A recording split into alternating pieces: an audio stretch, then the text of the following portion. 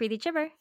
And I'm Jen Northington, and this is Tar Valon or Bust, a Wheel of Time podcast.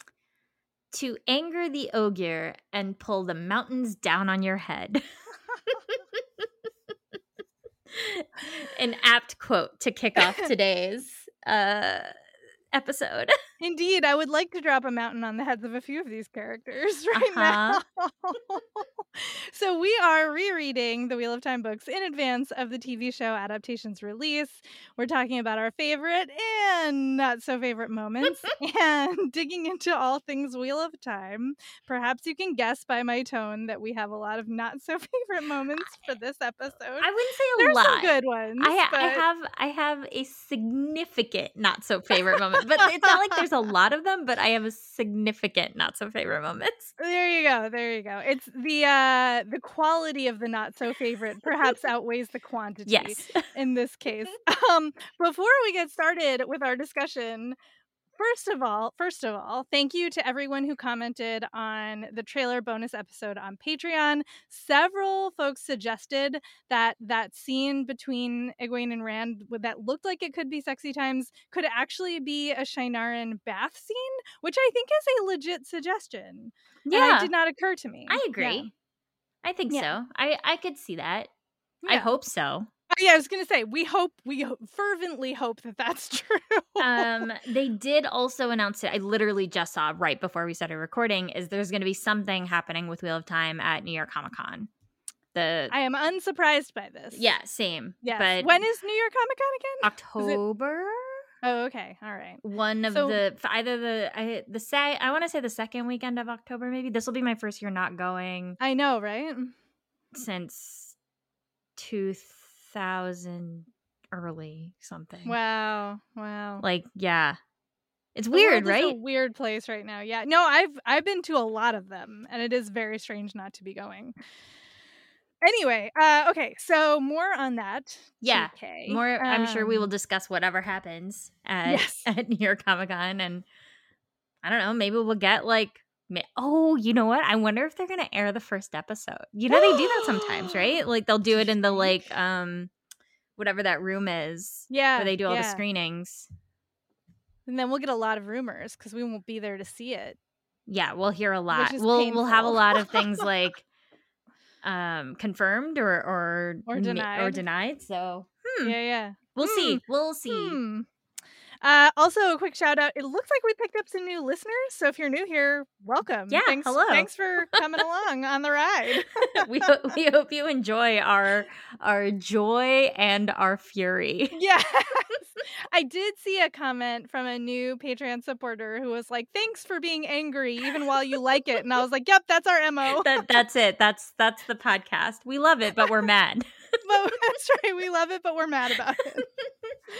So on that note, here we go. We're talking today about chapters 17 through 24 of The Shadow Rising. Wait, okay, one more thing before we get started. I would like extreme amounts of credit for not reading ahead. I said that. Oh my God. Okay. I said the exact same thing on Twitter. I was like, I need you all to understand like how badly I wanted to go on to the next chapter and I didn't do it. I was like, chapter 24 ends on a cliffhanger.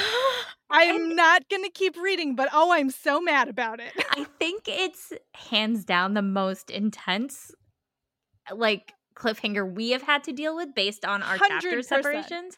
Like generally we get a pretty good round. Like this is the first one I think in 4 books where it's been like, hey, fuck off. Here's the worst way to end something that you cannot continue. Yes. Seriously. Okay. All right. So let's go back to the beginning though. Chapter 17. All right. Deceptions. So it's Tom, which is nice. Although, okay, I have to say, no, it totally is. As an overall note for this section, for some reason, the men, women binary thing Jordan does is like worse. It feels like it's getting worse, right? It felt like particularly rough to go through, and like Tom kicks it off. I love Tom. Don't get me wrong, totally love Tom. He's like, super tired, but he's trying to do what he can for Rand by like seeding these notes of distrust among the like lay people for the nobles of Tear. But like within the first thing, it's like Tom's like talking to himself, like, "Yo, stop looking at that girl's boobs," and just for like that. And I was like, "You're disgusting. Stop. Why is that necessary? Yeah. Don't make him lecherous." Oh, I know. Especially considering what's about to like go down later on in developments. So like anyway, sorry. It was just a lot. Like, but like literally, old fool, you have enough hands and ears, so stop thinking of a fine bosom and remember the look in her eye. And you're like, bro. Eyes up here. Eyes up here, bro. Literally, like eyes up, man. Like I actually thought the way it was gonna go when he was thinking about, so like this, he's talking to this woman and these men, and the woman about the horrible thing, that the attack that happened. Right, we've rewinded a little bit. Yeah. It's like the attack from the Trollocs and Myrddraal on the stone has just happened. Then that night, and it's like the sun is rising, like Tom's been up all night. And the woman says, this like young woman is like, the Lord Dragon saved us. And Tom realizes that she's pretty, but she has this like predatory gleam in her eye. And he's like, she's greedy, but she's honest about it. And I thought it was going to go to him remembering that woman who died in his rooms, of being like, oh, I shouldn't involve other people, like kind of like a guilt thing is how I thought it was going to go. And then it just got real gross real fast. Yeah. Like, ew. But he's doing this, which is like kind of nice, right? He's like, this is another time that we're kind of seeing this like need for rumor to be used against the powerful. Which is a thing. Excuse me. And then he has this whole conversation with Moiraine. So good, right? Which was great because, okay, so this is, and it's interesting too that we're getting this from Tom's perspective and not Moiraine's, because so Moiraine is coming to him and saying, I want you to go to Tanchico with Elain and Nynaeve to protect them. Yes. And it's, what I really liked about this, like right off the bat, like he has these interactions with these like servants, and they're very uneven. Like the Majir comes up and he kind of like ones up that person who is like that horrible woman who runs the household essentially. And so you have these like very uneven conversations, and then it gets to Moiraine, and it's just I think one of the first times we're seeing Moiraine in conversation with someone who is much more of an equal. And seeing her from the perspective of someone who is much more of an equal to her than, Rand or Matt or whomever we usually see her interacting with. Because even like with Siuan, it's like a different experience. This is like I don't want to say straight up antagonistic person, but like, there is a level of like distrust and equality to the conversation that I really enjoyed. And we're seeing Moiraine showing care for the girls in a way that she does not show them in person. Yes. Like especially because most of what we've seen from Moiraine in interaction with the girls is from the girls' point of view and is extremely antagonistic. Like they're mad at her. They don't think she's telling them enough. And condescending. Exactly. Blah, blah, blah. But like you get to see this other side of her, albeit through Tom's eyes, where she's like doing her best to try to make sure that they are okay. And you're like, yes, that's the Moiraine that we know. Yeah, although it still gets a little, we'll talk about it when we get to her POV in a little while that I'm frustrated by, but sure, fair enough. They kind of start off having this conversation, and she is clearly trying to tell him she knows what he's up to, and he's like sort of like, I don't know what you're talking about. Right. Like, what? I'm just a simple glee man, because he's been like helping Rand by getting rid of like some of his more powerful adversaries through the game, forging the great notes game, and all sorts of things. And so he says this to Moiraine, like he's just a simple gleeman. And then we get more about Tom Merrilin than I think we've ever gotten, which Moiraine is like, let me drop some knowledge. And she tells us he's like called the Gray Fox, which I was like, all right, Tom's a silver fox. We get it. Sure. Everyone thinks he's handsome. But what I thought was interesting was like, so we bring up this whole thing. It was like Morghase's lover after Tarangale died. Fortunate for Morghase, Tarangale's death. So you're getting a little bit of history of Morghase's side, But that what really matters, like, first of all, I love that she's like, such arrogance to keep the same name. Like, nobody was going to find out. Yes. But then what this really was an introduction so Tom could tell us what he knows about Moiraine. And Moiraine is Taringail's half-sister. So she has this, like, connection to the queen that we just didn't know. Like, I feel like Moiraine's backstory is such a mystery. Yeah. Like, I can tell you more about Siuan than I could tell you about Moiraine, even though Moiraine has been a much bigger focus in these books thus far. It's a good point. And I love that we're getting it from Tom, who is trying to, like, get under her skin a little bit, but also be like, I know my shit. Like, I am not one of these children that you can lead around. Like, I know what I'm doing. Oh, it's so good. It is. It's so good. It's so good. So yeah, so then she's like, don't you want to help protect Elaine? Like, they're going into danger. And he's like, I don't care. I haven't seen Morghese in 15 years. Like, she can do whatever she wants. Except, like, that's not going to happen. We know that's not going to happen. So they banter and parry a little bit. But, like, obviously he's going to go. Well, yeah, because she brings up Owen, his nephew. Yes. Which is, like, talk about a stab. And she clearly, like... There's this line that says, you know, after Tom says the whole, like, oh, it's been 15 years, like, who cares, blah, blah, blah. She hesitated. So it's like, this is like her kind of, all right, you're putting me in the position, and if I'm going to get this done, I'm going to get it done, which we know about Moiraine. Like, we know that she will be willing to do it. But from Tom's eyes, to see that hesitation, I think is really important, because then she says it. But you know that it was like, I didn't want to have to do this. This is my last card. This is my last card. And so what you find out is Owen, his nephew, who had been left to go mad, essentially is what Tom thought, was actually gentled and left to fend for himself by a bunch of Red Sisters, which is not in according with Tar Valon law, right? Like, they're supposed to come, this is the first instance we'll see of this in this one section. And so she offers him up the names of the Red Sisters and who gave them their orders, right, to do this to this boy that, you know, it's Tom's nephew. And so she's doing it, and she says here, like, I'm gonna show you that not all Aes Sedai are like that, which is interesting when we don't see a lot of that from her, at least expressed outwardly. Like, you kind of, the world is what it is, and people distrust the Aes Sedai. But this is the first instance, I think, of her being like, okay, but you're smarter. Like, let's talk about it. Right.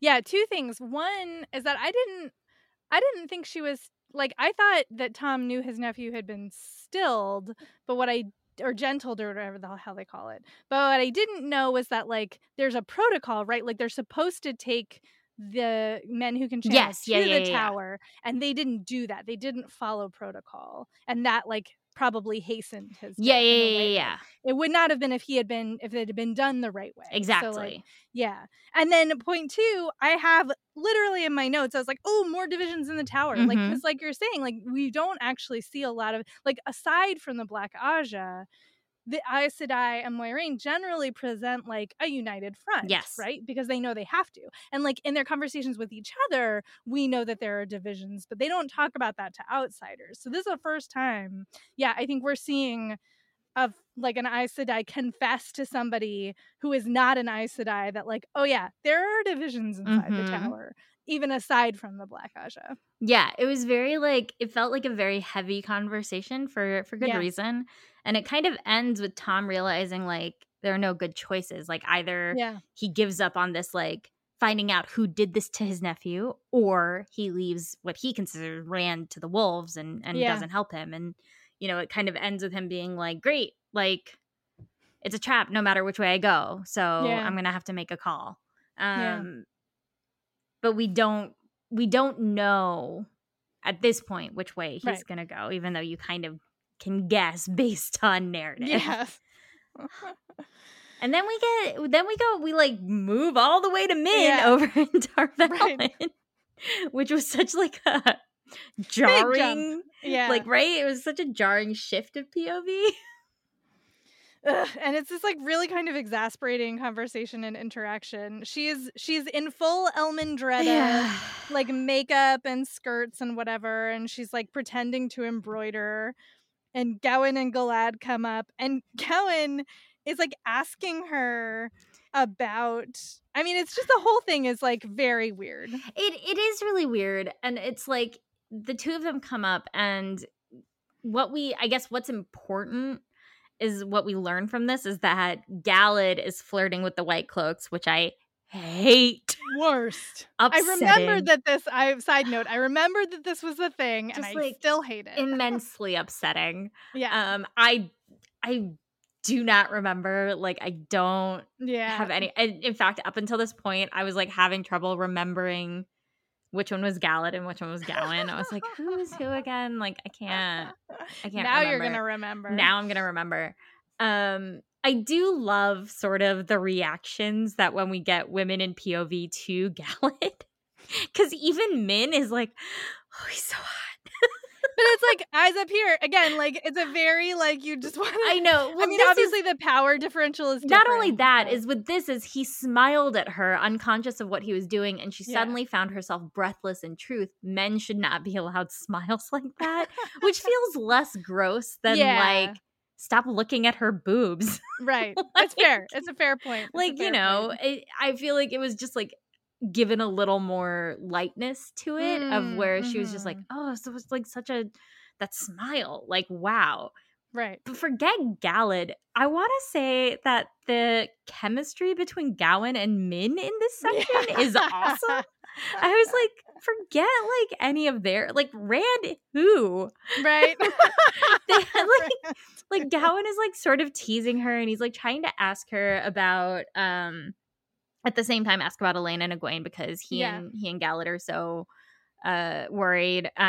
Which, side note, Elmendretta doesn't know shit about it. She doesn't even know them. Yeah, so that's why it's like she's like, what are you doing? Like, what are you doing? And so she has to be like, I don't even know who you're talking about. Like, what?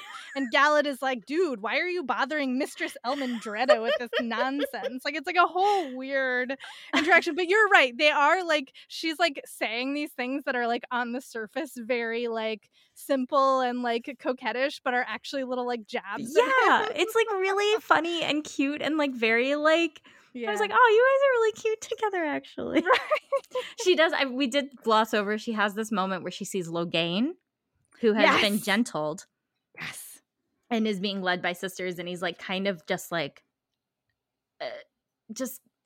you know, like he's like not who he used to be, obviously, but she sees a gold and blue halo around him, which means forthcoming glory, that she's like, how could this happen after he's gentled? Like, it's a very weird thing enough that is what makes her want to go and see the Amyrlin and get kind of out of the situation. It's unsettling, I think, for everyone, and so she runs off, and then Gowan makes like an excuse to come with her. And we get some more like cuteness between the two of them. I have like seriously, like they have far more chemistry between these two characters. Like legit, I was like, oh no, oh you guys are cute though. I love it. I love it. And she kind of asks him more, and he's like, he asks her more, and she's like, we can't say anything, man. Like I don't know what to tell you. And he's like, you can tell here we get more character from Gowan. Yeah. In this moment, right? He's like super nervous for his sister. He's super worried about his brother because he's like, why is he hanging out with the freaking White Cloaks? Yeah. It's a disaster. Like a disaster waiting to happen. Like he's being given like literature and like clearly has not been taught critical thinking skills. No. Well, his obsession with like moral purity is just already a problem. Gross. And it's only gonna get worse. I know, it's so gross. Anyway, so it's a great, you do get a lot. Do you really get to see what Gowan is like struggling with? Which is kind of nice because I feel like I said, like prior to this, I was like, who is who? Which brother is which? Which one's like the super hot one and which one's like the mostly hot one? Yeah. Jordan's words, not mine. I know, right? You're correct. That is a correct characterization. So Min is like, dude, you just have to chill, which we know he's not going to do, but that's all she can say to him. And then she goes to find the Emerlin because of this vision of Logain, but like she realizes as she does this is actually a terrible idea. Yep. Because Elmandretta is not supposed to be able to just go and see the Emerlin whenever she wants. Yep. And sure enough, Siuan and Leanne are like, what the hell are you doing here? I did not summon you. You're gonna blow the whole scheme. And she's like, but I saw a thing. And I thought you should know. And just like, let me go back to Rand? Yeah, what if, by the way, I have barely seen anything, like, can I just go already? It's interesting here, though, because this interaction where Min asks, like, let me go back to Rand, like, I haven't seen anything about the Black Aja, which is why you kept me here. I've given you, like, a few visions. I haven't really done anything. This seems like a waste of my talents, essentially. Yeah. Siuan is like, no, you helped me, like, figure out somebody who's going to steal. And, like, that girl who was going to get pregnant, we managed to stop that. And Min has kind of, like, an internal thought of being like, you didn't stop it. Right. It's going to happen. I don't know what to tell you. Which, to me, speaks to sort of this, like, futility of overreaching control of the Amyrlin, of, like, bad shit's going to happen, man, and you're not going to be able to stop it. And, that's like, right. I don't know what that bad shit is, but I know that this feels like a harbinger a little bit of Min being like, you did not stop that vision. Like, you think you stopped it, but you did not. And you're not listening to me when I tell you, like, if I see it, it's going to happen. Right. That's right. That's right. Yeah. Yeah. So she's asking for more information also, like, what's going on with Rand? And, like, why don't you have any news? I want to know what's going on. And then serendipitously, the Emerlin does get a couple pigeons from Moiraine of information. Yeah, so one of the big ones is that Maezram Taim escaped. Yeah. Prior to being gentled. Right, which we know was one of the things that the two captured Black Aja told the girls about. Yep. That we didn't know if it was true or not. Well, so now we know turns that's out true. Turns out true. Also, can I tell you that in my head I had conflated Logain and Maezram Taim, and I forgot that they were different people, to do, right? Easy to do, because Maezram Taim has barely been on the page. Yeah, like he's just a name that's been tossed around. So, you know, Logain has gotten like a little bit more, like a tiny bit more, but like only the tiniest bit. So yeah, I know. I keep forgetting. Sense. But they are two different people. Yeah, it's gonna be important later. Yeah. Yeah, so this is another moment where Siuan is like, the minute he's taken, gentle him. And so we're seeing sort of another situation in which, in the way that the handling of Owen, how many decisions Tom made was based entirely on distrusting the Aes Sedai. What impact is this going to have on what could be a major player? Like, we don't know, but I imagine it will be something. Yeah. No doubt. And then she does get confirmation, because they've had rumors, but they haven't had 100% confirmation that Rand has taken Callandor, but she gets that confirmation from Moiraine. So now she's like, okay, great, we're gonna move, I'm gonna call everybody to convene, we're gonna like actually do some things now that he's clearly the Dragon Reborn. Like, I can finally openly be like, hey, here's what we're gonna do. And Leanne is very nervous about this. Yep. And Amyrlin's like, oh, are people not going to be on board with my plan? That's surprising to me. And you're just like, oh my God, Siuan, like, come on. It's pretty wild. And like, Min is like, okay. Or no, Leanne says like, so he has Callandor. He's, you know, he's a Dragon Reborn, but like, he can channel. Like, we were just talking about Maezram Taim. What's the difference? And Amyrlin is like, well, that dude's a wolf. Rand's a wolfhound. One we can lead, one we can't. And we'll see it, like, Rand later is like, I'm not your pet dog. Yeah. Yep. Which I was on his side. We'll talk about that. But yes, like, of course. But it's just, I feel like it's almost like too intensely like leading us to a point here with Siuan of being like, you know what I mean? Like, it's all like, over text. It's not subtext. Yeah, exactly. Yeah. It's like not subtle in the way that I would like it to be, of like, as a reader, I'm reading this and I'm like, this is gonna blow up in your face. Like, I know it is. Yep. There are too many clues. Yeah. It's a little overt. And then, this is rough. We get this character who's never been on the page before. Well, whose name has not, right? Whose name has not, Yeah. right. So Sarah Coventry, who eventually it is revealed is the one who first brought Min to the Amyrlin when she arrived, when they were starting the Elmendretta ruse. And she's working on a farm. She's been exiled to some farm. She doesn't know why. She's pissed off about it. And some Aes Sedai has come to talk to her, and she's asking questions about everything she saw to do with Elmendretta and gets tortured in the process. And probably murdered. Yeah, that last and line is she's not the anything. only one, because the like woman in charge of the whole thing, she like sees that woman's laundry basket lying on the side, and she's like, she would never do that. So like basically, whoever this Aes Sedai is, which we don't know for sure, but I mean Aleida, right? Like it's got to be Aleida, because who else knows? Who else? Like Aleida was the one who walked by. Yeah, but do you think that's a red herring? I feel like probably true. Aleida is like so aggressively unlikable that I'm just like, do we think she's actually going to torture people? Right. It seems like it just seems so.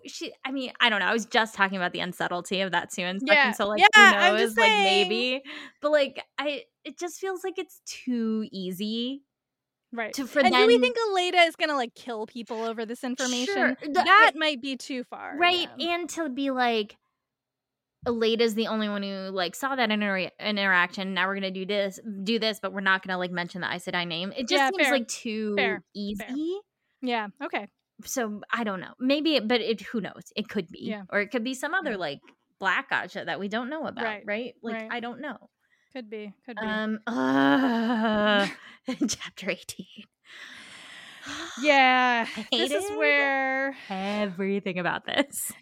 I love. I know you do, Perrin and Faile, but I love this chapter. Waiting to get to the point that I will like Faile, because so far I know it happens at some point. So bad. Because I remember her being awesome, but this is not a good example of it. She sucks. Perrin sucks more than like he has in a while in this section. It's like this is where I feel like Jordan's commitment to the difference between men and women like is such a hindrance to his storytelling. Yep.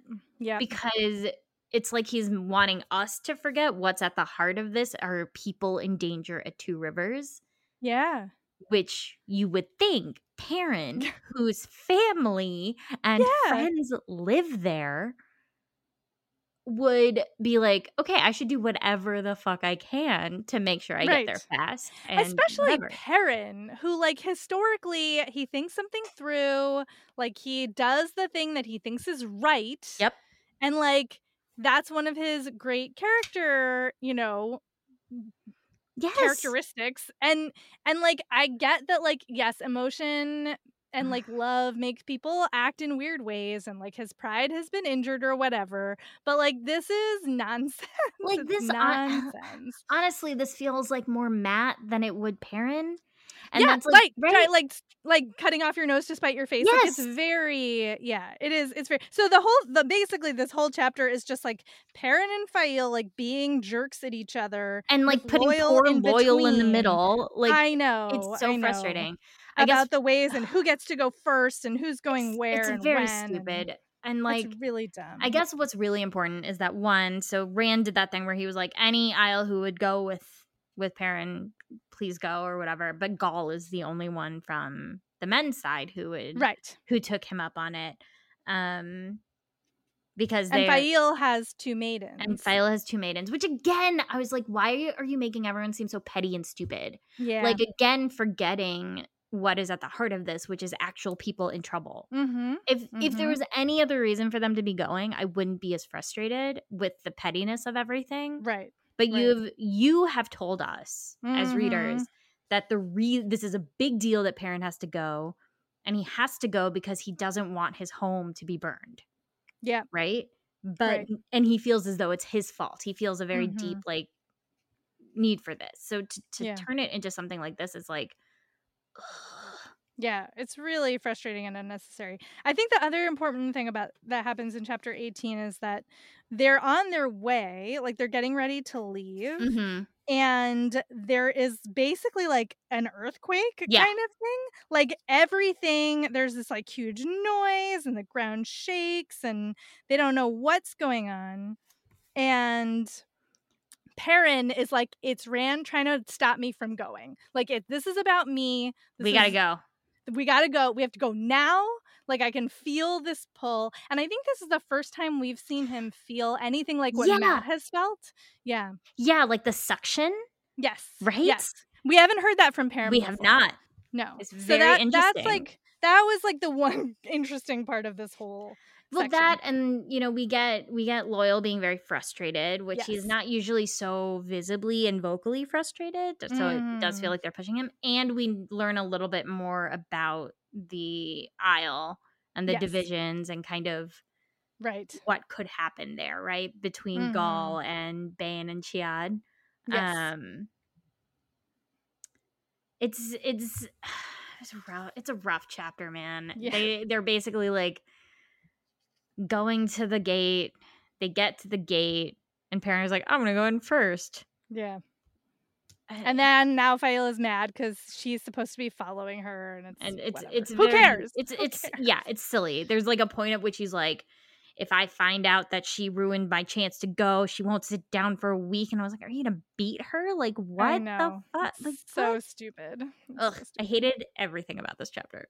Yeah. I'm just waiting. The next chapter is more interesting and better. The rest of it is, for the most part, like great. Yeah, pretty good. It's all like interesting. There are mild irritations, but nothing. That entire chapter was irritating. No, that whole chapter was terrible. All right, so chapter 19, The Wave Dancer. Yes, so we are in Elaine's head, which is nice. Yes. And I will say that I wasn't like, I hadn't remembered that the girls split up, that Elaine and Nynaeve go off to do a thing and that Egwene goes the other direction. And I have to say it's kind of a relief. I agree. Because Elaine has obviously a very different relationship with Nynaeve than Nynaeve and Egwene have with each other. And now we don't have to have them bickering into each other. Like we can just have like some actual character development and story happen without them constantly unnecessarily baiting each other. Wholeheartedly agree. Although again here, it's interesting. So it kicks off and they are just coming up to this boat outside of a carriage, and Nynaeve is horrifically rude to the driver because of the bad roads. We get a little bit more of this kind of a look at the division between the nobility and the common man and how bad it is. And and you get to see Elaine's like political training. She's like, oh man, they have fucked this up. Like this is not what it should be like. Although it is interesting coming from a ruler being like, oh yes, okay, sure. But the other thing is, so like Elaine, like to soothe the man for Nynaeve's harsh words, because it's not his fault the roads are bad, kind of gives him a lot of money and gives him a kind word. Right. And it's just funny to me because we know, like, I think anecdotally, and I'm sure there are studies on this, but people who have less tend to give more than people who have a lot. Like, it tends to be that if you have, you're more willing to give up what you have because you remember what it's like to not have anything. Right. Versus people who are privileged and wealthy tend to not give as much because they hoard it. So it's interesting that Jordan decided to swap those two, whereas like Nynaeve is kind of like, stop giving away all our money, like da da da. And I'm like, if you never had it and you have it now, you'd be more willing to be like, okay, here, like I want you also to do well. Right. So it was just like a funny little thing to me that I was like, I feel like okay. I think he needs to lean into this like she's rich so she's bad with money stereotype. Yes. I know why he's doing it. It was like it doesn't mean as much, but it was just like a funny little thing of like, okay, do you believe in redistribution of wealth? Because He might something tells not. me you don't. He might not. So they're here. So they're going to the ship to talk to the sea folk because this is like they need a fast ship. They need to get there immediately. And Moiraine was like, "Well, there's a sea folk ship in the harbor, so go there." So she has. This is, I think, important. She has sent them Yes. to this ship. Yes. On purpose. Yes. Knowing stuff that they don't know. Yep. Very interesting. Yes. Very interesting. We'll get to why. Yeah. So they get to the Athan Mier.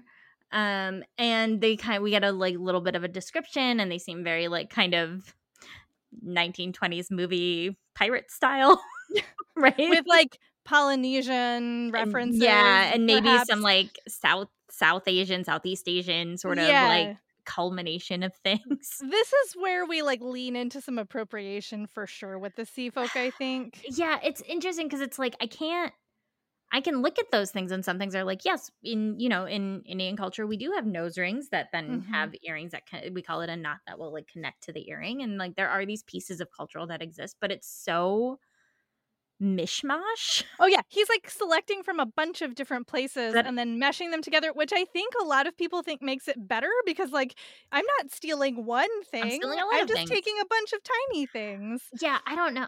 It's so weird because I'm like, I couldn't. I'm not saying it's better. I'm trying to say that like I don't really know actually how to feel about it. Like I don't. It doesn't like make me mad, right? Because I'm like I can't even tell you right what it is. But there's just something that feels weird about it. Yeah. Like something about it. I'm like, I don't know why. Right. But something doesn't feel correct. Yeah.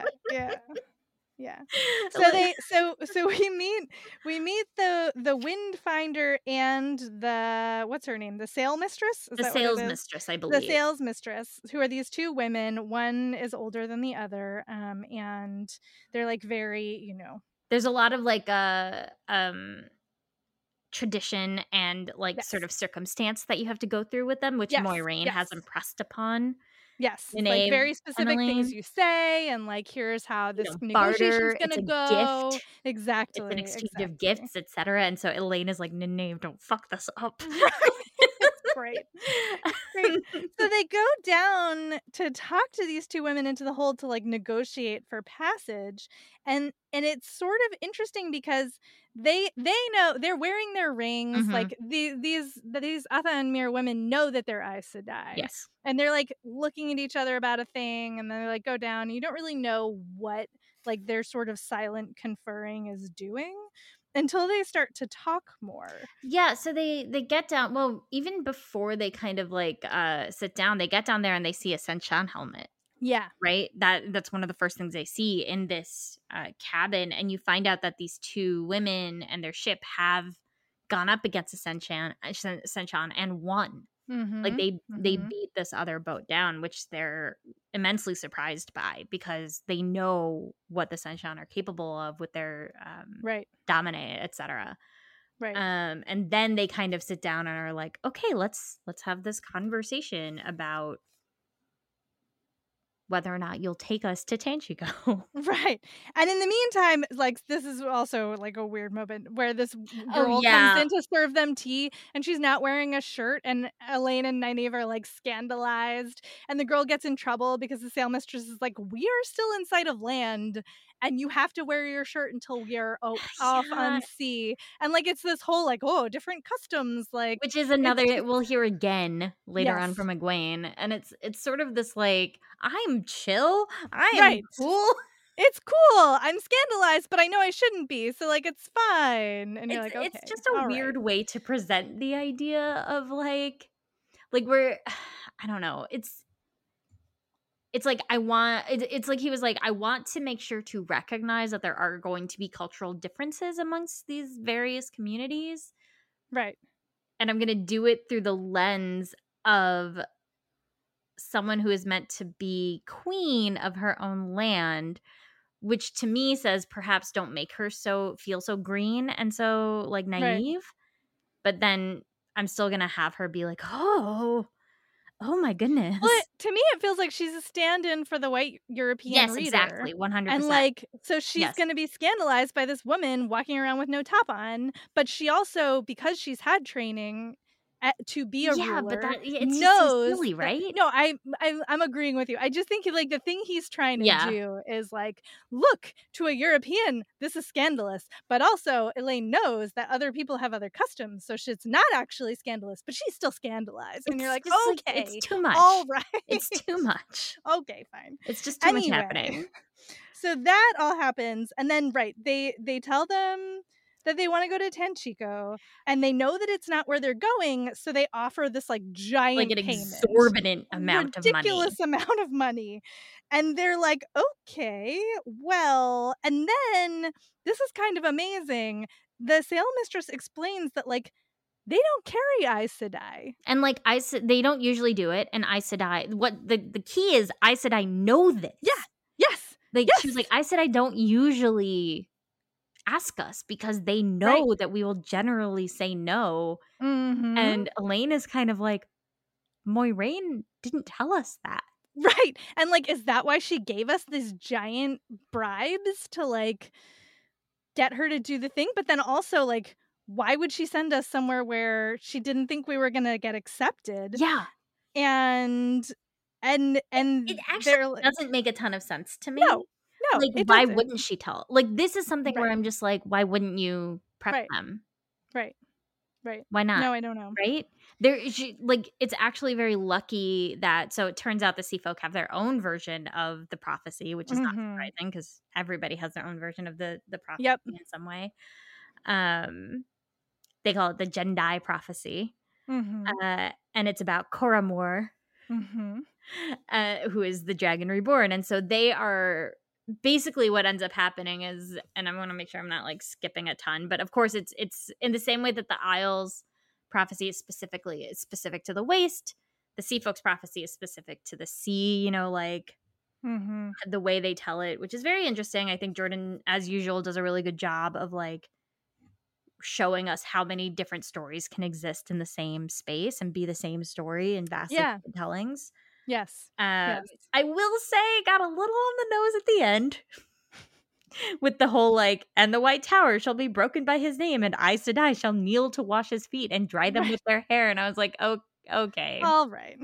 Like, he gets a little on the nose with some of these, with like Calendor going back into the stone and like then like we'll get Siddharth there. Baltham and like the tree a little, the Bodhisattva, and like a little later, and you're like, oh, you could have pulled it back a little bit, maybe. Yeah, totally.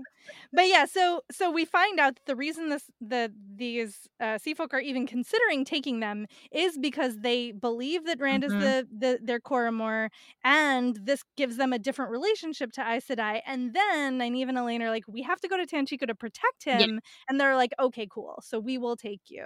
And the reason we find out is that like the Windfinder can channel, like they recognize that these are women who can channel. Happens a little bit later. Right. That happens a little bit later.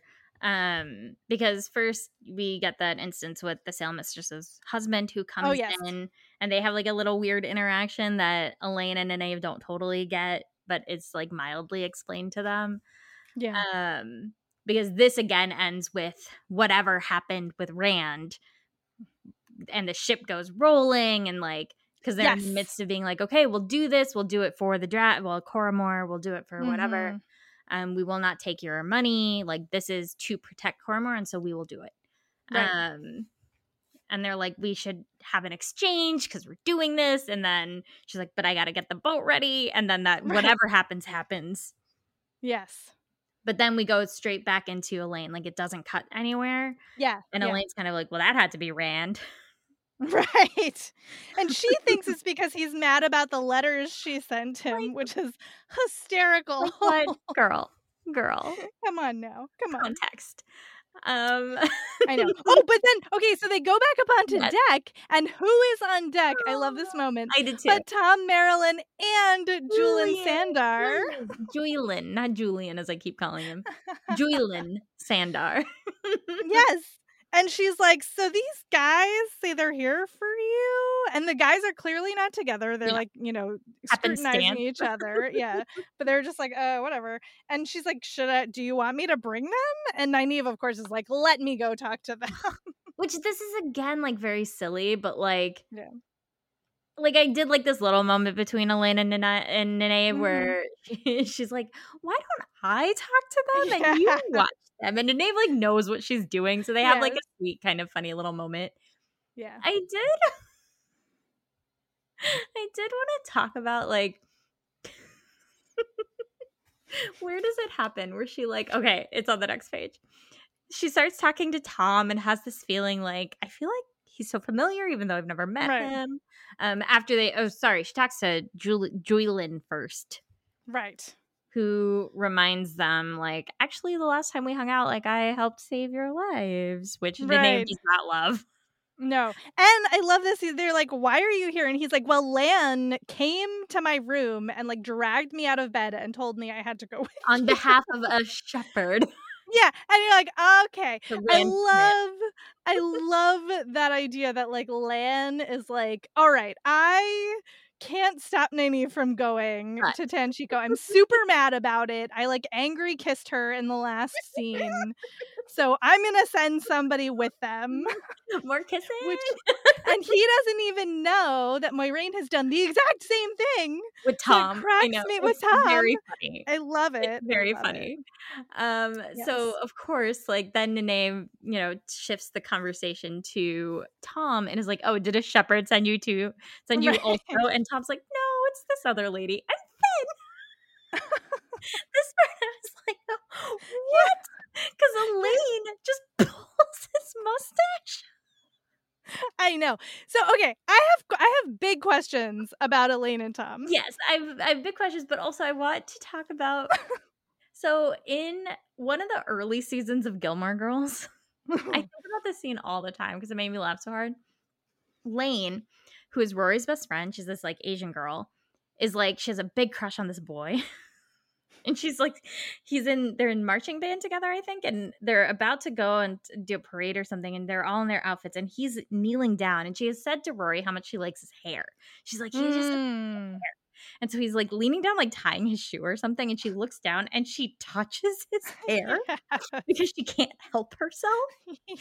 And she gets so embarrassed, she just fucking runs away. Just leaves. And that's what I thought of. I was like, if I was Elaine, I would just fucking leave. There is no coming back from that. You have just met this man and you pulled his mustache. How do you recover? I mean, you can't. No, and she's Jordan, like, I'm sorry. Have we met before? I just had this feeling. Jordan is like, totally, she could get back on track with that conversation. No, she could not. No one could. No one could fix that. But okay, my objection to this scene is that how can this possibly be the first moment that the two of them are like interacting with each other? How could it not be? Can that be right? Yeah. Well, they've been in the stone together for like but think about where Egwene or where Elaine is and where Tom is. Tom makes it a point to not be seen as anything more than just like your like little okay, but like they're all interacting with Rand and like Tom knows the girls a bit and like it just seems unlikely to me. I feel like Tom would deliberately not put himself in a position to run into. I suppose that's fair. Like that seems realistic to me because he has more information than she does. And if she saw him, I don't think she would take much notice of him if he wasn't the focus. You know what I mean? Right. Yeah, fair enough. Anyway, so they have this really incredibly awkward interaction. It's very uncomfortable. But they're like, yes, fine, they can come with us. It's fine. Like, let's go already. But Nynaeve does this thing where she's like, but you have to listen to me. You have to listen to me. You have to you have to swear it. You have to listen to me. And so Tom, very reluctantly, after being like, look, I will help you. Don't worry, is like, fucking fine. Mm-hmm. Like, I'll just do it. And it's very uncomfortable, like in a way, because you're like, why are you? Tom has literally done nothing aside by being sent from Moiraine. And like, I understand her point with Julian, because he did betray them, right? Like, that is a fair point. Like, that is absolutely 100% fair. But to Elaine's point, like, what did Tom Maryland do? Literally, the only thing she can say is that Moiraine sent her, and I don't trust Moiraine. And I'm like, could you stop being so annoying?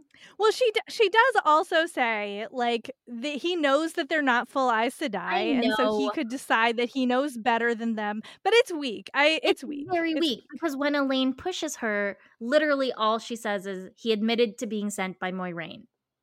Like, what has he not admitted? What did she tell him that that he hasn't told us? Is he meant to help us or something else? What else would why? This would bothered not, right? me. That Moiraine says she doesn't trust Moiraine much more than she does Liandrin, Like, which is what? like, all I was like, right, like, calm the that's fuck what I down. mean. It's like, it's so Yeah. absurd, and that it continues I'm gonna complain about it every time. I'm sorry. I know. Yes, I know I'm like a yeah. broken record, but I'm just Yeah. at least in this instance, Elaine is there to push back, to be Yeah, like, and to be like, "That's ridiculous." like, Moiraine understands what needs to happen. Like, she is Mhm. in it to fight the shadow, like, her whole thing. Like, that her whole Yeah. thing. And so, like, Nene says, like, "Fine, but I don't have to like it." Then stop making decisions based Yeah. on this supposed, like, Yep. untrustworthiness of Moiraine in comparison to the Black Aja Liandrin. Seriously. Like, Seriously. get that stick out of your butt. I know. So annoying. I know. So then we get some of Elaine, like they set off, and we get some of Elaine standing on the deck, and like there's dolphins, and also the women have all taken their shirts off, so she's like, taking it all in, as it were, and like being like, I'll just look over here because boobs, I guess.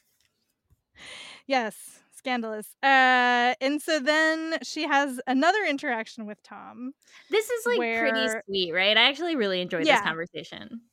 This was a fun one because she is really trying to figure out, like, who are you? Why do I feel like I know you?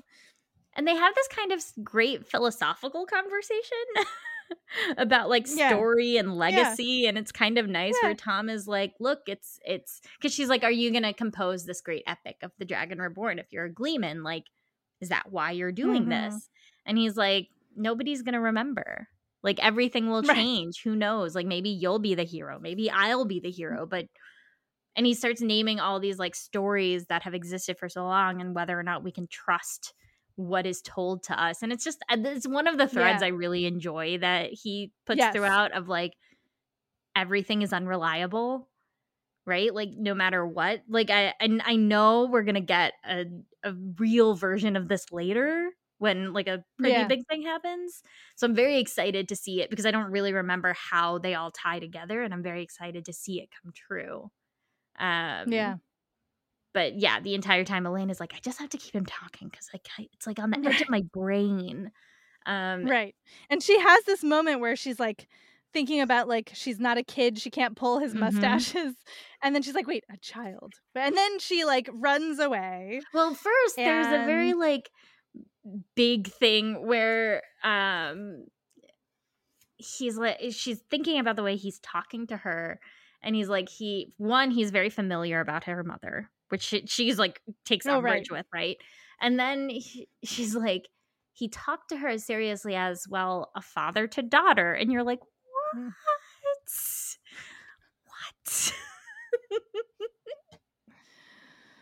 Makes what happens next even weirder. I know. And so she lets loose maybe a little more than she needs to, because she says, Tashara, the cargo master, said, east of Mayene, that must be beyond the waste. And he's like, oh, I've never heard of Shara. Is it the city? Da da da. And she's like, oh, I have to be careful about how openly I speak with people, especially when we get to Tanjiko. Yeah. And then she like has this wave of like she almost remembers something and she runs off. Oh, but it's not that she like she does just remember something, like on the cusp of remembering something, and as she's about to open her mouth, she feels what we know is channeling, and like is like, oh, I gotta go see what's going on there. And it turns out the Windfinder is the one who can channel, and that's sort of the reason they don't bring Aes Sedai on to these boats, because they don't want the Aes Sedai taking all of their channelers. Yeah. It's a really lovely moment too, because she's saying like, we send a couple girls so they don't get too suspicious, but like whether or not we want to go, they would make us go. Because Yeah. Elaine's like, oh, they're not going to force She's you. like, yeah, they will. And they're like, she's like, haha, yes, they absolutely will. It's actually very uncomfortably like recognizing sort of the violence that is perpetrated against non-European based communities and was perpetrated against by like literally taking their children and like colonizing them in that way, right? Like that's what the White Tower is doing to these communities. And they're also, we see it again with the Island a few chapters of being like, we don't tell them because you will stick your nose in where it doesn't belong. Right, and you'll take our young ones from us, and we don't want that. So, yeah, absolutely, absolutely. And so Elaine kind of gives her promise in whatever way. Yeah, because she's like, well, will you teach me? Because what you were doing was awesome, and I want to learn that. And so it becomes more of an exchange, right?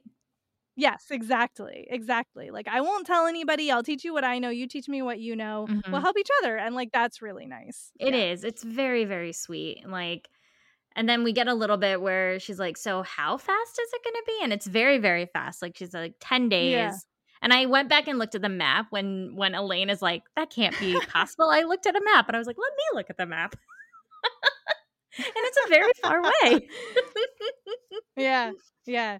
I did love that interaction a whole lot. And so this is what I think Moiraine was doing here, is that because Nynaeve and Elaine do look young for Aes Sedai, and because they are not like sort of steeped in the White Tower culture and training, like my guess is that she sent them because she thought maybe that would come across to the sea folk.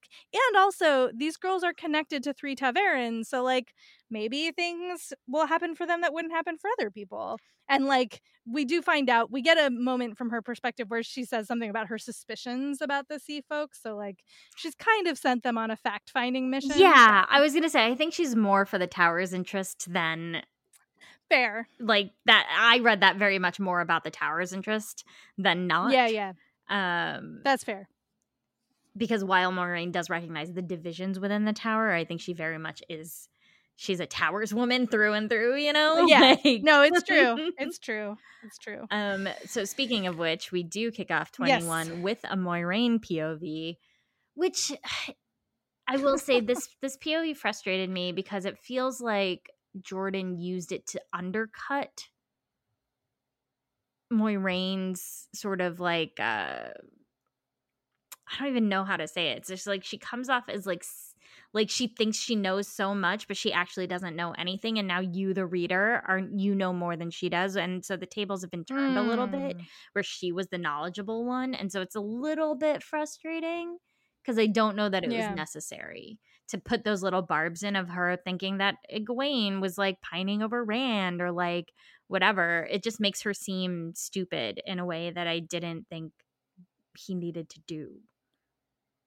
Yeah. I think that's fair. Right? We're getting a little bit of it. Like it kicks off with her being like, Land's not here, and she's like irritated by it. I will say I kind of didn't hate how she was like, I'm not jealous, but it has been me and Land for so long that like I cannot fathom giving him up in that way. Like that felt very authentic to me. Yeah, I agree. But yeah, all the stuff about Egwene and the girls, like, you know, relationships with Rand and whatever was very... It was just... And she's also...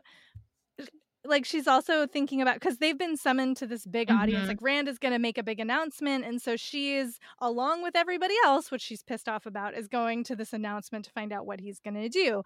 And like, as they're going, she's observing the people around her, she's looking at Egwene, she's thinking about Lan, and she's also like watching the nobles and like noticing like, you know, the fruits of Tom's labor and Rand's interactions with them, and she's like, oh, but Tom didn't do this that well. Like she's just like constantly sort of nitpicking almost at like everybody else for doing things that she didn't tell them to do. Yeah. Which again is like, I mean, she is controlling and she does know a lot and she's not perfect, but there's a way to do again, it. Heavy-handed. It's heavy-handed. Exactly. There's a way to do it that isn't this, that could accomplish the same thing, Yeah. right? Like, it's accomplished in, like, the moment later on where she heals Rand and he says, ask before you do that. Yeah. Which is fair.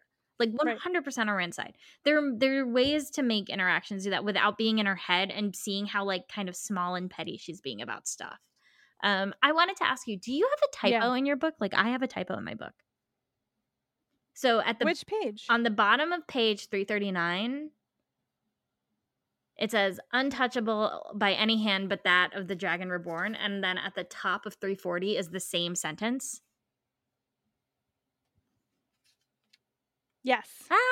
Ah, we have the same edition. Yeah, we do. Sure enough. That's so funny. Yeah, I don't even know that I noticed it. Honestly. I was like, I read pretty fast, and I'm not reading every word. I just was like, did I make a mistake while I was reading? But I did not. It's like a record scratch moment for your brain. The production. I did like this. What? Yeah. I did like this moment where Moiraine and Egwene are talking about, like, oh, where's Perrin? Like, I wonder where Perrin is. And how Moiraine is like, well, I don't keep as close an eye on him as Matt. And Egwene's like, yeah, like, Regret. he knows his duty. He's not going to go anywhere. And you're like, oh, that one you don't know.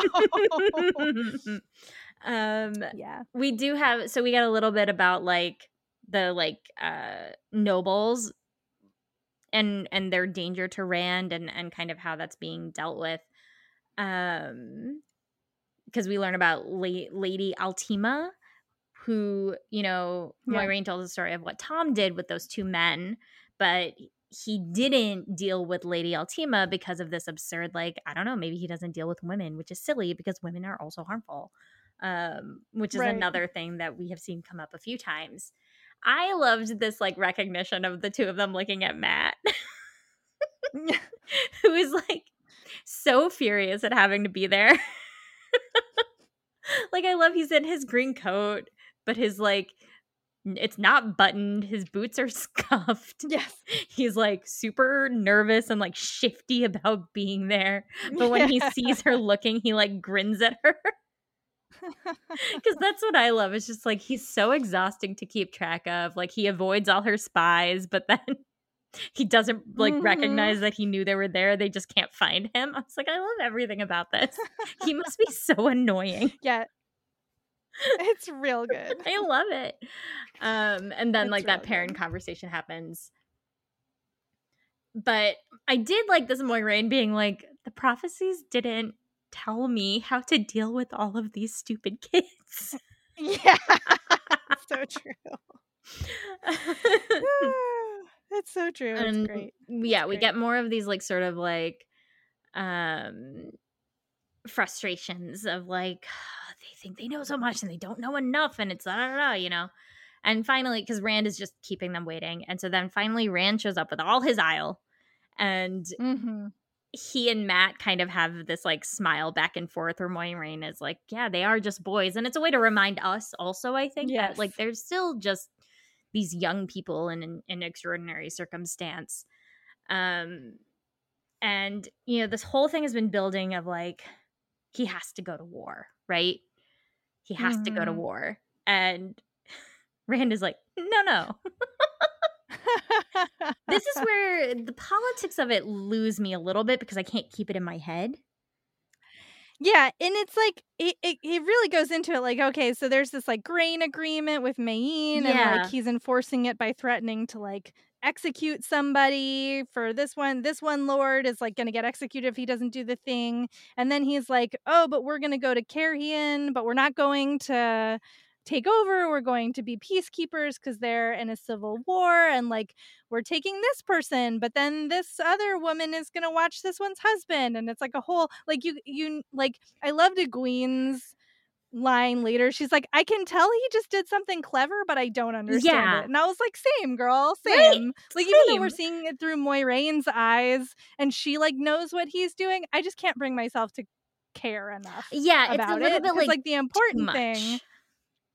Yes, yeah, it's just too much. Because the important thing is that, like, they all think that Rand is going to lead the troops into Cairhien, but that is not what he's doing. He's like, I'm going away. Yeah, I mean, I think there's two things, right? Because Moiraine kind of has this reaction of, like, it's humane what he's trying to do. It won't be less killing. Like, there will still be a lot of death, as she says to Egwene, but it is humane, you know.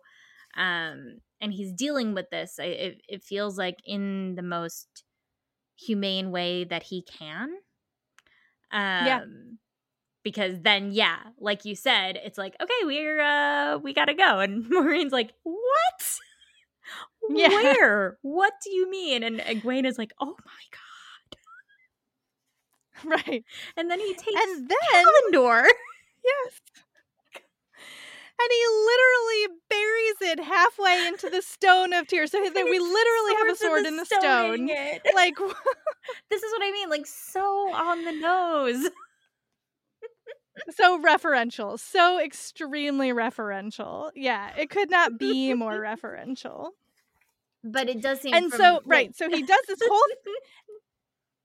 And that's, but we find out that that's what actually produces the earthquake, the giant wave. Like, it's not that, like, Perrin is leaving. It's not that he got Elaine's letter. Not. Like, he is doing, of course not. He's doing a Dragon Reborn thing. And, like, it is a big thing. It's like this wild moment. And he's kind of like, this is going to be here. So just heads up. And so he comes down. Yeah.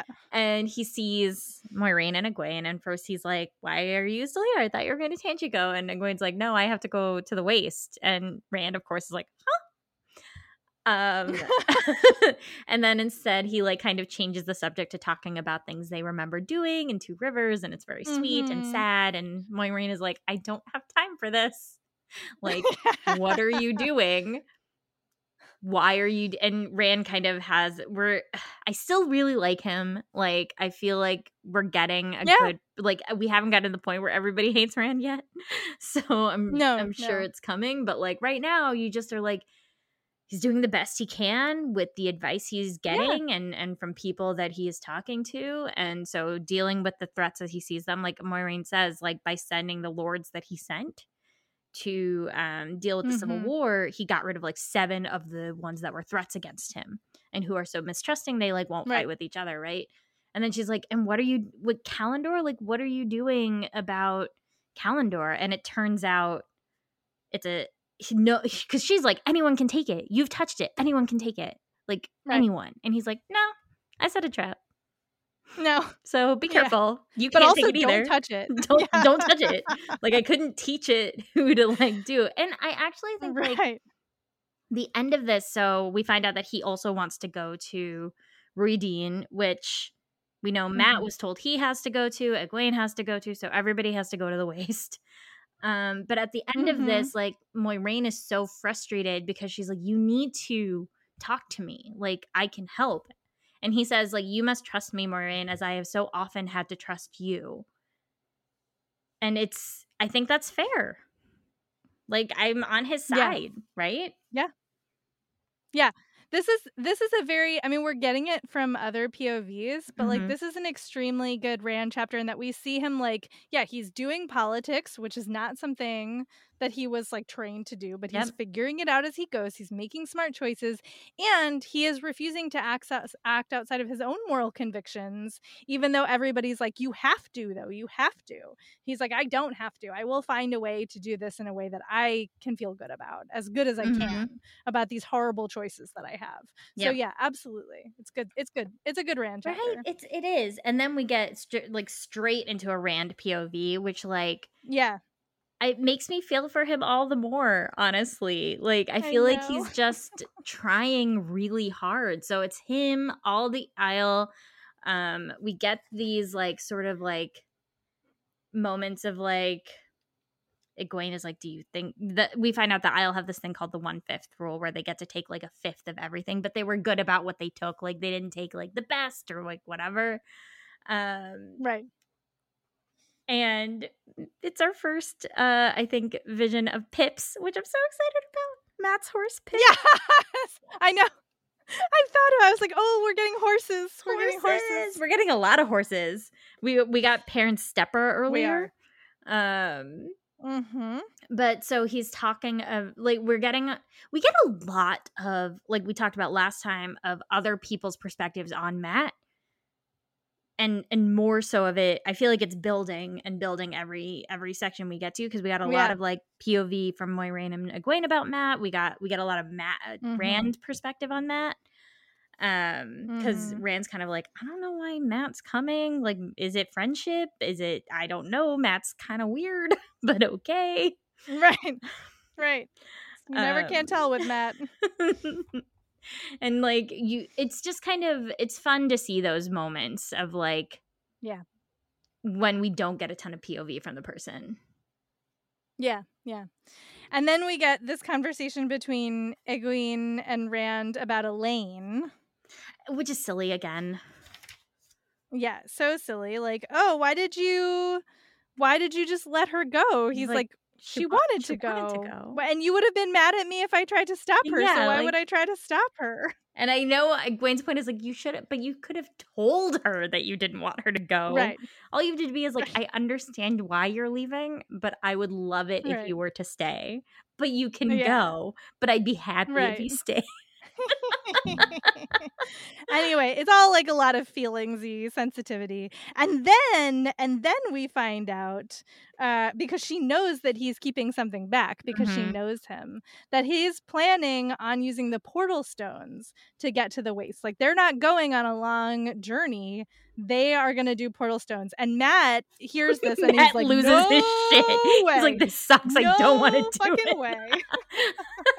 He's like, this sucks. It's the worst. I don't want to go. And Rand's like, all right, you can leave. And Mat, right, of course, you don't like, have to go. And Egwene's like, no, I love that. It's like, oh, yeah, I do. I have to go. I have one life to give away. Might as well do it like this. He's so dramatic. It is. It's extremely dramatic. I did like this, which was interesting. Like, first of all, we know why Mat wants to go. No one else does. So Rand is understandably puzzled by this. But I love this. Like, Rand did like deep research into trying to find out where these portal stones are. Yes, we hear about all. He's like, he read these travelogues and he talked to Rhuarc about them, and he like ID'd all of these things, and he figured out there's this portal stone outside of Rhuidean, and it's like he's like verified it with documents, primary source material. Like, it's very like, right? You know, I was like, oh, you nerd. I don't know, like librarian sort of research. I know. I love seeing this side of Rand. I know, Rand's like a jock nerd. I love it. Yeah. It's great. He's just like reading all these books and like doing all this, like these works. I will say, so this is another moment where we get like a frustration with Moiraine, but unlike sort of like the absurdity of Nynaeve's or like whomever, like this one works for me, where Rand is like, she had kept too many secrets herself and made him follow her on blind trust too often. If anybody in this group gets to think this, it is Rand. Rand is allowed. I feel like no one telling him that he might be the Dragon Reborn sucks. Right. No doubt. And we're seeing like hints of his like sort of fractured thinking, right? Like on the top of 359, where he's like sort of thinking about if the librarian was telling him the truth or not. Like, he was like, why would I lie? Or why would he lie? I'm getting too suspicious. No, I have to be suspicious, as trusting as a viper and as cold. And you're like, oh yeah, buddy, poor dude. Yeah. And he's thinking, you got this lovely moment, he's thinking about Perrin and Loyal because they're going through where the Ogier Grove, and he's like, I hope he can help them because I can't help them. And you're like, oh, you're trying your best. I know. It's like really, I feel like this is a very tragic chapter for Rand, where you're just kind of seeing how badly he wants to go home and be who he was and how much he knows he can't. But it's not, it doesn't feel like, it's not annoying. It's just sad. And this is also, we get the talk of the Gen Isle. Yeah, and also the other clan, like how clans work in the Isle, because we haven't really like, we've heard about the societies of like the Maidens of the Spear, but like we haven't heard as much about the clans and like the inter-clan, you know, complications and rivalries and how rare it is that this many people from all of these different clans, who generally like are not down to hang are all over here together, working together, specifically because of the Dragon Reborn. Mm-hmm. Yeah, it's very, very interesting, and complicated, I think, in a way that will make more sense when we actually get into it, like when we're seeing people from the different clans and seeing kind of more variety to the Isle characters that we have met. Because right now we kind of have like Ruark, who's very stoic and strong. We have like Gaul, who's like younger but a little more playful, but still like very loyal. Same with the Spear Maidens we've met between like Aviendha and Chiad and Bayan and all them. We haven't really, there's not a lot of like variety in terms of how different people actually are in a society, and we get a little bit of that once they finally make it. Yeah, and we get our first interaction really between Rand and Aviendha because they're trying to find where the stone is because it's not super obvious. So they send out scouts while Ruark is like telling Rand all this stuff about the Isle. And Aviendha is the one who finds the portal stone. And they have this very awkward interaction because Aviendha is like giving him the stink eye. And he's like, why? I don't even know you. Like me? Right. Like, why are you mad at me? Who are you? And like, why are you mad at me? And she's like, well, you treated my friend Elaine like crap. And he's like, I don't know what you're talking about. It's kind of like funny and sweet because he's just like, who are you? Right. There's also this like moment where he notices Egwene is like talking to Mat about something and trying to get him to tell her something. And he's like, he's either like lying or he really doesn't know anything. And we don't know what that is. Presumably it's she wants to know what he found out when he went through the doors, right? Yeah. That's what I guess. I think it's about the doors. Yeah. Like I feel like it has to be about the doors because I'm sure she's furious. Yes, exactly. So Moiraine was very suspicious about this portal soul plant. She's like, okay, if you think you can find them, go for it. And lo and behold, they find the stone. But now we get a little more information about the symbols and what kind of how they work, how Rand has figured out they work, right? It's still pretty confusing. Yeah. It's like 100%. Okay. No. But he's very lucky because Ruark shows up and he's like, oh, those two mean Ruidin. Ruidin. I cannot say this word out loud. I say it Ruidian, so I'm not even saying it the way you're saying it. Anyway, it doesn't matter. Ruidin. Sorry, everyone listening. It's fine. But he sees the two symbols because the Isle, we should say, they don't really speak of it. It's anything that Rand wants to get out of Ruark, he literally has to like pull teeth to get Ruark to tell him these things. Yeah. And Ruark is like, I've seen something that looks like this near Ruidin. That's as much as I can tell you. Like, that's all I can say. Yeah. But there are two symbols, and Rand doesn't know which one to take. He's like, well, and he's hoping, he's like, God, I hope the Ta'veren thing works. It can't mess up. Right. This can't be where it goes wrong. Like, it has to go right. Yeah. And then Mat is like, how about I flip a coin? Yeah. This was a great scene because we actually get to see them owning their Ta'veren like nature and like using it to their advantage. Like, I think this is the first time we've seen Rand embrace it, and we know that Mat has started to come to grips with it. So it was fun to see them. I love it. He was like, yeah, go ahead, Mat, flip a coin. But then he's like, I'm going to tell you which it landed, heads up or tails. It's this one. And Matt's like, sure enough. It's like, yeah, it had to start working for me at some point. And the other thing we kind of glossed over is that Moiraine is like, how are you going to take this many people and like mules and stuff all through? Yeah, like, from what I understand, it didn't go well the last time. No, exactly. And he's like, oh, I found an Angreal. Like, I found this little dude with a sword in the storeroom. So it's gonna be fine. And she's big. Like, and she's like, are you sure? And he's like, yeah, I totally tested it. He did not. It's totally gonna be fine. He did not test it. Straight up lying. But and so of course Moiraine is like, out. Okay, bud.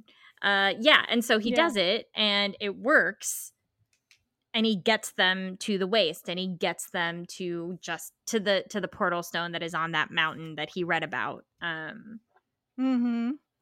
And then we go straight into Egwene's POV, so that we can see her remembering her experience from Tel'aran'rhiod, having it be in real life, of being like super hot, seeing all these Aiel. And Matt is just like, we made it. Like, holy shit, we made it. I'm not dead. I know. It was like big I'm not dead energy coming from this kid right now.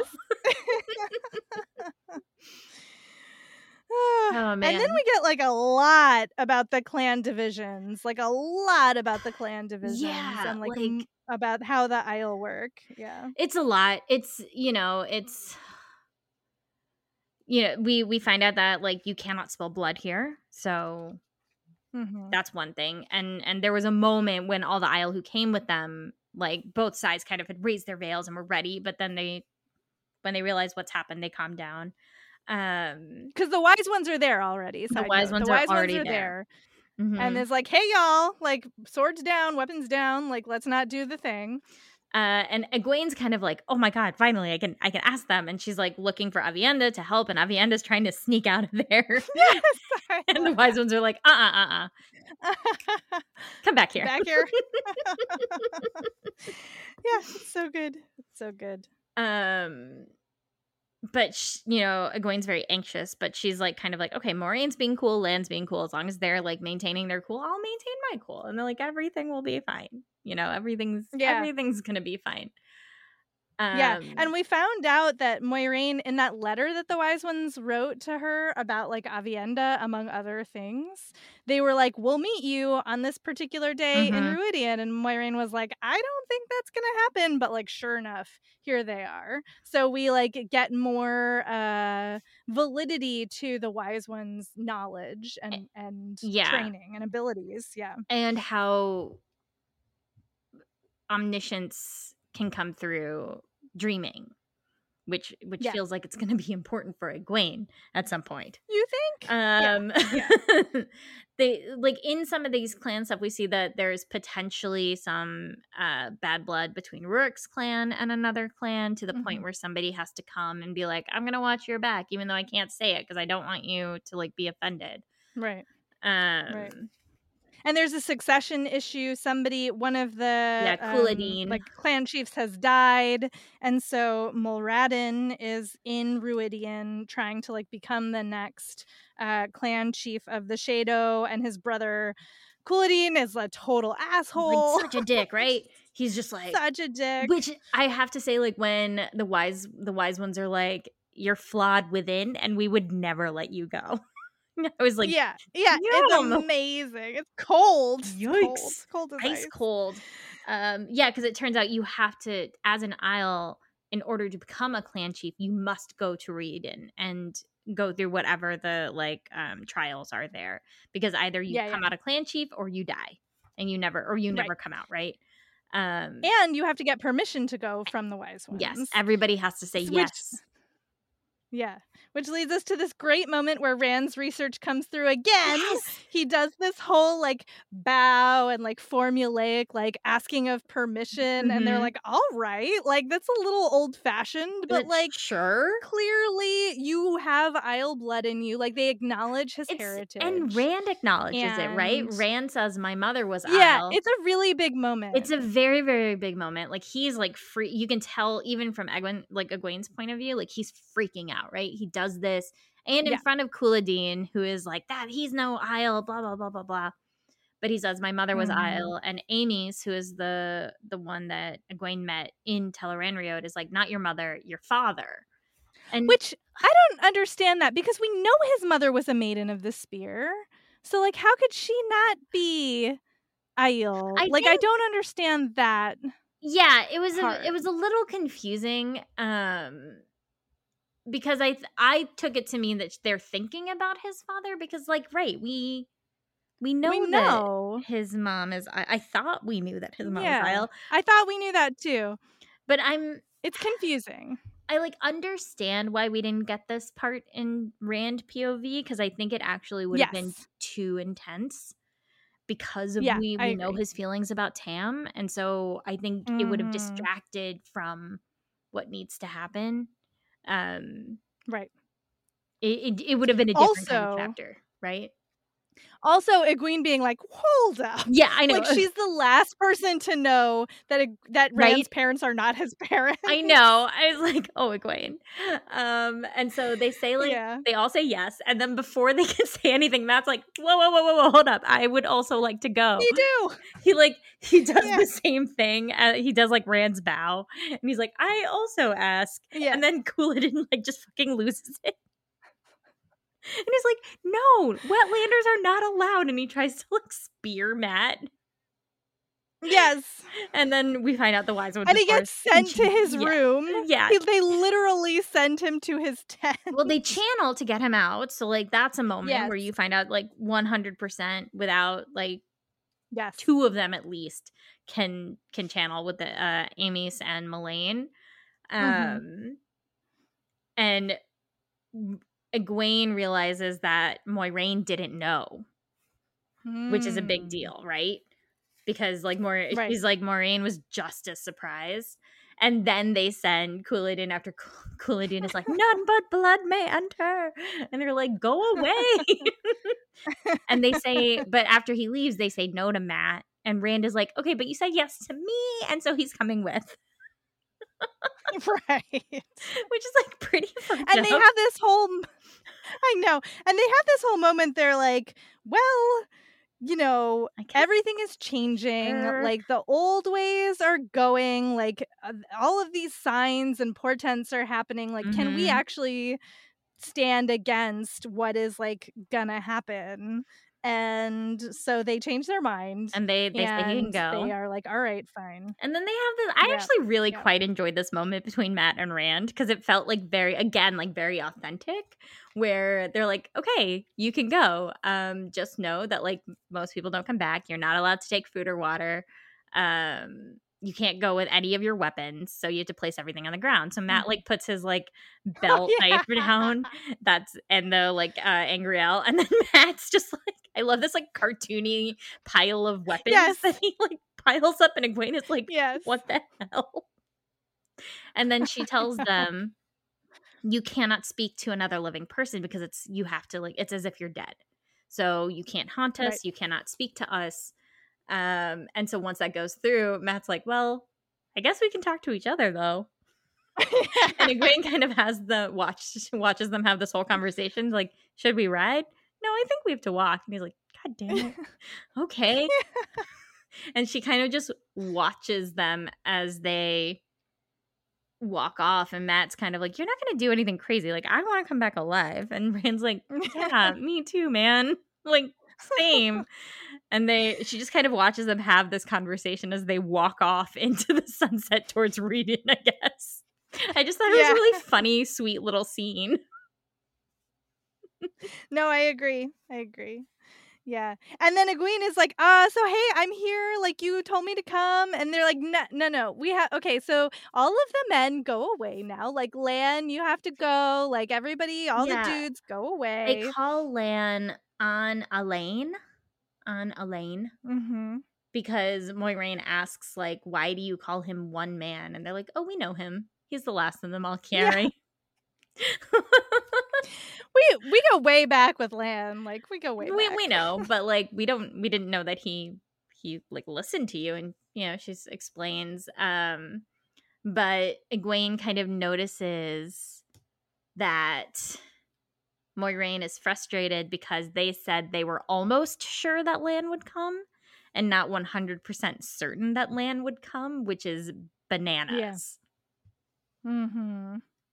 Like, in what world would Lan not follow Moiraine? But paired in tandem with what we know about Moiraine's anxiety about it, it makes sense.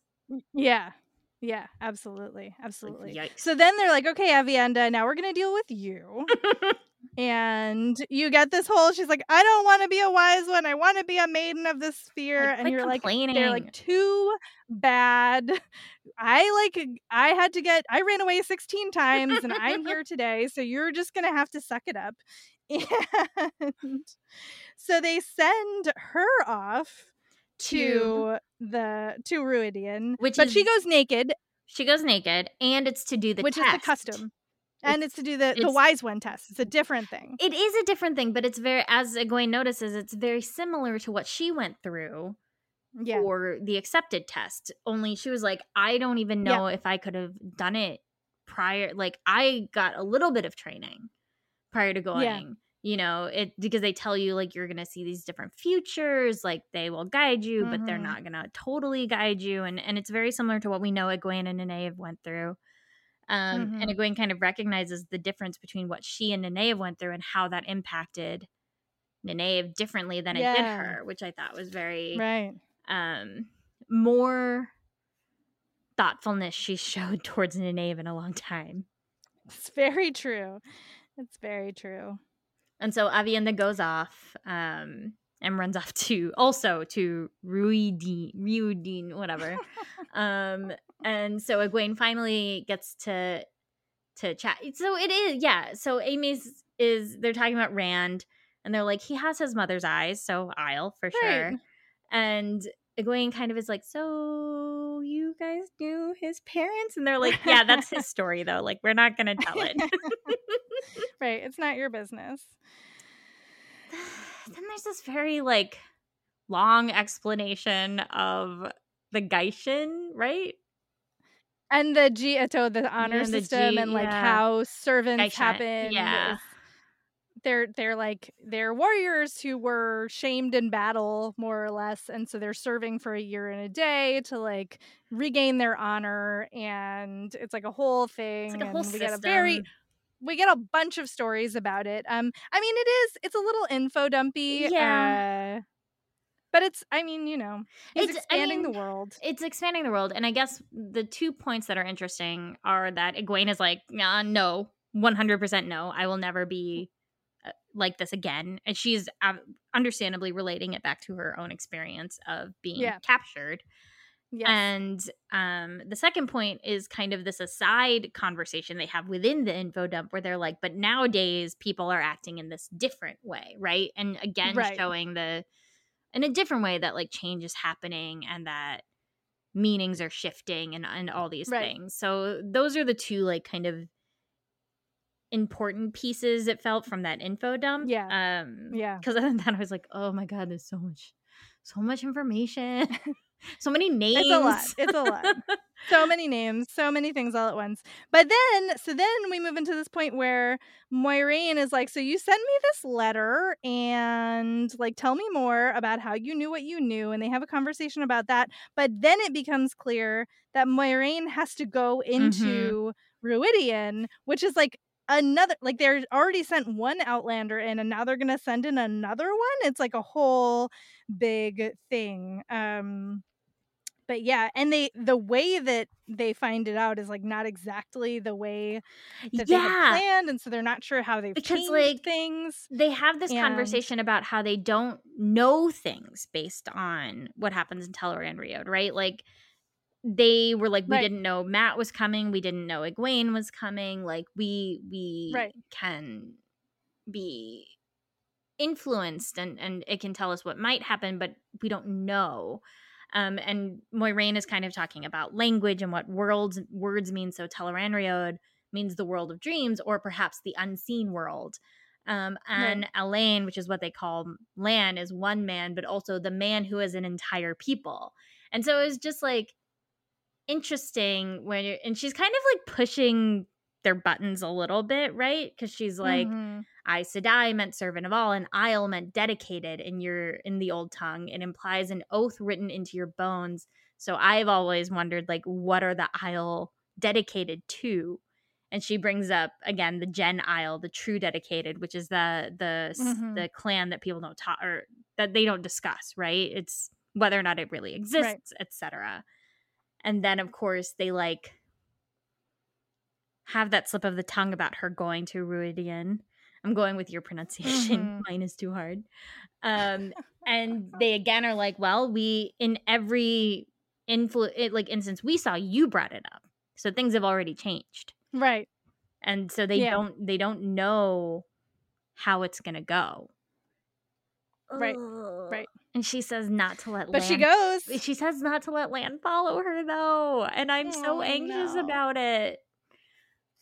Like, I don't know. I don't really remember I don't know. Like, I know I have anxiety about it, which means that my body and my brain are telling me something, but like I don't quite remember. Yeah, I remember some things. I don't want to say anything. Don't say anything. Okay. So Moiraine runs off naked to Rhuidean. And then it kind of just ends with them, like, Egwene being like, teach me. And they're like, it's going to be really hard. And if you're not good at this, we're going to be really hard on you. And like, okay, cool. We know what's coming there, I think. Yeah. And then chapter 24. Oh, the most cliffhangeriest of all chapters in the world. I literally was like, I had so much anxiety about reading this chapter that I like put the book down because I was just like, I don't know. I feel like bad things happen, but I don't remember what they are. And so we're back in Matt's perspective. And it's like really fun and per usual, but it's I just miss seeing them interact, I think. Like seeing the boys interact and seeing all the Two Rivers folk interact. Without kind of like the ones who are on even footing, I guess. Yes. Because you even have like absolutely. You have like Matt and Rand sort of like bickering a little bit, where Rand is like, what do you even want here? And Matt's like, what do you want here? Is being the Dragon Reborn like not enough for you? Right. And he lets slip to Rand that those snake people told him to go to Rhuidean, and Rand's like, they didn't say that to me. And Matt's kind of like, oh shit, okay. Yeah, and so they're exploring a little bit. You get these descriptions of these like fanciful structures, and like there's like all of this weird stuff around, like and they're not sure where they're supposed to go. Right, right. It's all very weird. Like the fog, the fog around the city. Yeah, So they get to the Tree of Life field sort of. Yeah, this was extremely like it's literally it's just Buddhism. The tree that Buddha like, sat under. Right. Yeah. It's like, what are you doing, man? Like, you just took Siddhartha Gautam out of like Buddhism and just put him in the story. It's a little like it felt a little like, oh, this is a story that I can use and not like an actual like treating it like mythology instead of religion, if that makes sense. Yeah, like it's one thing to include King Arthur. It's a very different thing to include Gautama Buddha. Like that's not like cool. The name was not all that. It's like instead of Gautam, it's Gautam. Yeah. Okay. Like it's the same name. It's the same name. You have like, references to Mary Magdalene and having the like Aes Sedai wash the feet of the Dragon Reborn, but you're not calling the Aes Sedai Magdalenes, right? Like you're not literally pulling the words of that. Like it just felt very weird and unnecessary. Yeah, no, I agree. It was strange. Weird. It was strange because they were like, he felt contentment, peace, well-being. Like, are they achieving nirvana by just sitting under the tree? For like 5 seconds. They've been there for a minute. Yeah, it's not good. It's not okay. It was just very strange. So Rand is like, okay, I think I have to go by myself through one of these structures. And again, there's this like very funny moment where Matt's like, okay, but if you're not back in an hour, I'm leaving you here. Like, don't leave me here, man. I'm not going to sit here and twiddle my thumbs. Like, I'm not going to come in there after you. And just this very like bravado when it's like he's like screaming at Rand after Rand leaves, like, don't you leave me here in the waste with Moiraine in the freaking aisle. Like, I'll kill you. But then he finds the door again.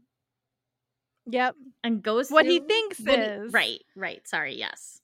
Correct. It looks similar. It's got some differences, but it looks very similar.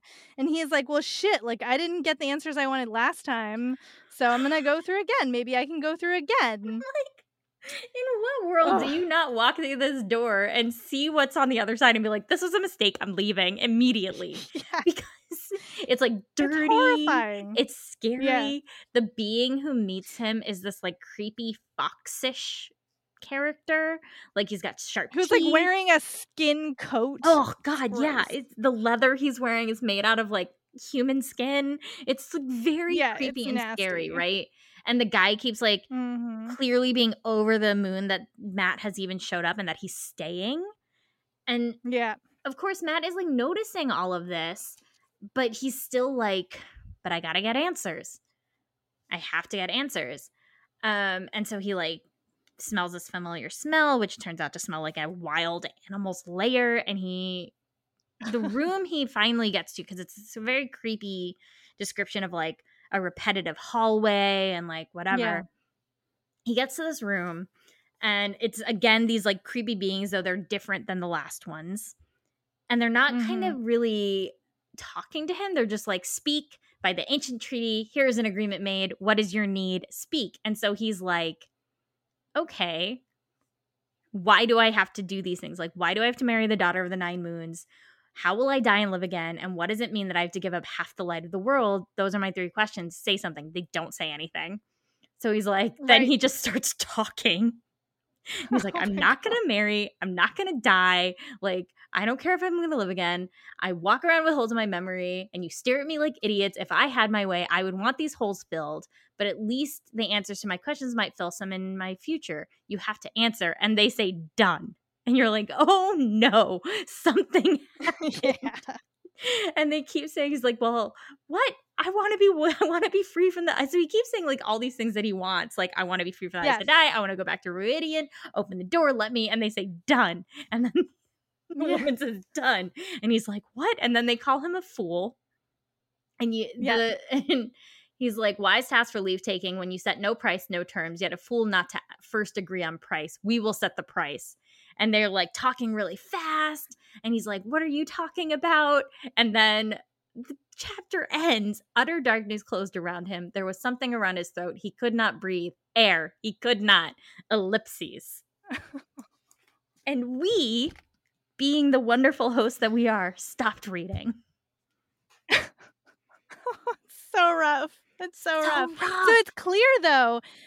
It's clear that these are not question answering whatevers. These are wish granting whatevers, right? He has basically expressed 3 wishes with no terms. So like now we find out what the terms are, which is basically he's going to die probably. Like, except we know he doesn't. Like, it sounds because it's only book 4. It's only book 4. But it's very stressful. It's very stressful. Oh, man. All right. Well, that was that. That was that. We're very stressed out. I'm still going to try not to read until closer to our next recording, because if I read too early, I don't remember enough. But keep an eye out for future episodes every other Wednesday. Next time we will be talking about chapters 25 to 32 of The Shadow Rising. You can keep up with the conversation at #TarValonOrBust. Or on our Patreon, which has a lot of good stuff like we talked about at the beginning, lots of comments about the trailer and good conversations there. And speaking of which, big shout out to our Patreon supporters, Barry Q, Ruth A, Catherine, Jetlag Jessica, Support Your Local Library, Sam S, David U, Amy R, Meridim, Mimi K, Amanda, Mark D, Heather J, Christina M, Malia H, Keith, Sirish G, Olivia K, Joshua S, Nicholas E, Michelle S, Michelle D, Danae, Destination Toast, MJ Paxton, Kat S, Jericho W, Saber Bouquet, Thomas K, Elizabeth F, Emily, Evans K, Ola J, Yulia S, and Brian D. If you would like to join us over there, it's patreon.com/TarValonOrBust. We just have one level. It is $1. It's a good time. It is a good time. And a big thank you to Brian Dunn, fellow Wheel of Time fan and musician, who created the amazing intro and outro tracks for this podcast. You can find more of his work at briandunnmusic.net. That's Brian with a Y and Dunn with 2 N's. And if you are enjoying the show and feel like leaving a review and or rating on the podcast platform of your choice, please do that. It does help other folks to find the show, and we love to see those come in. We might even read it on air. I'm just saying. It's true. So, yes. And in between shows, you can find us. Well, let's see. I'm off social media for the next little while. I'm taking a break, but you can listen to me on podcasts at Book Riot, both Get Booked and SFF, and here, obviously. Preeti, where can people find you? I am extremely on social media. You can find me basically everywhere. Twitter, TikTok, Tumblr, Instagram at Run with Skizzers. That's Skizzers. I do kind of tweet about what I'm reading and ideas about what I'm thinking before we record the show and stuff. So definitely come hang out and chat with me. And you can find me on this podcast, obviously, and also Desi Geek Girls, which I co-host with Swapna Krishna. And I think next month we are going to be talking about Star Trek, The Next Generation, and the Q episodes. Oh. But in the meantime, this episode is not the ending. There are neither beginnings nor endings to the Wheel of Time, but it is an ending.